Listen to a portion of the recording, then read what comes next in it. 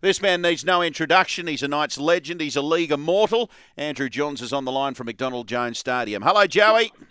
Afternoon, lads. Mate, how you feeling? Big day for the club.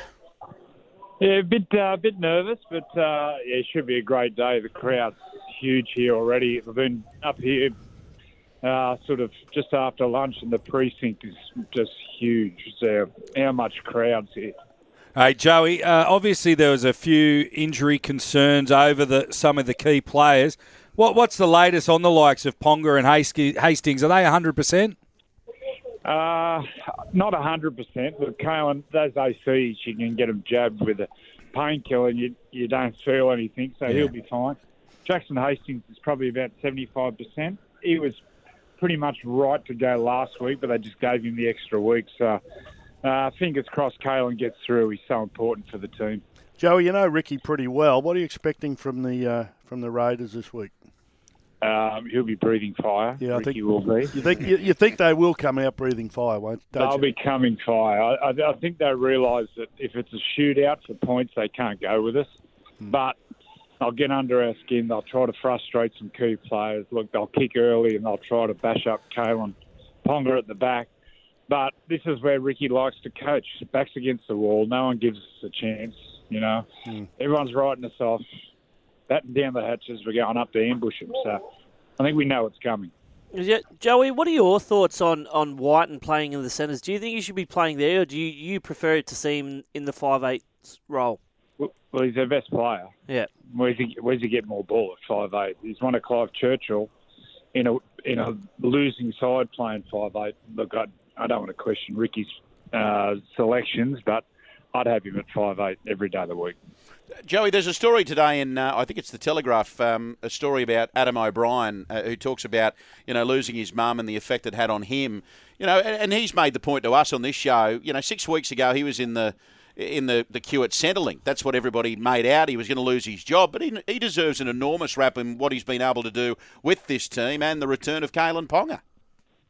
Well, you see the pressure they're under, first-grade coaches, and, I was working closely with Adam, and the dramas he was going through with his mum, and he was making, so many trips to Sydney to see her. And then the pressure that comes with it, mate, I felt so sorry for him. He was a shell of a man. So he's done such a great job to stay positive.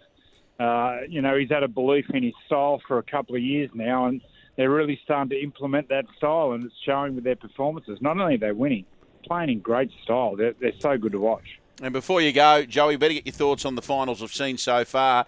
Can we start off with the Roosters? We were just talking about how gutsy they were last night against the Sharks. Is it one of the more impressive wins you've seen from a Roosters side?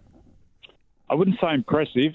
I thought that wasn't really up to semi-final standard last night. I thought it was a pretty dour game. They were incredibly courageous. It was the toughest win. But I think I thought Cronulla were really poor. They lost their way in the last sort of 20 minutes.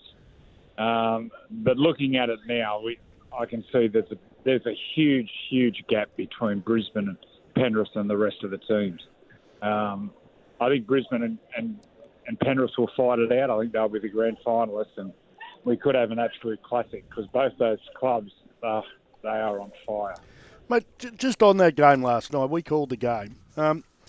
I think the Sharks have a real problem insofar as they rely so much on Nico Hines. It's either him or nothing. That without him, to me, they don't seem to have anything. To be brutally honest with you, the worrying thing for me with them, Darryl, is 2 years in a row they haven't won a semi-final series. The good teams have a player or players who have that X factor, but what them X factor players do, they play at a different speed. They can absorb the pressure and speed the team up. I don't see any of those real out-and-out superstars like a Reece Walsh, a Kalen Ponga, a Munster at Cronulla. They're a tough, grinding, honest sort of team, but when they get to the big games, they haven't got another gear. And I think they're lacking that real X-factor player. But unfortunately, there's none out there.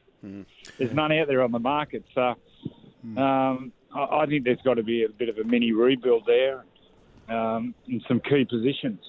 All right. Joey, enjoy this afternoon, mate. I know you're nervous, but it's a big day for the Knights. It's a big day for the Raiders. Sudden death footy, it doesn't get any bigger than this. Appreciate your time as always, great man. Cheers.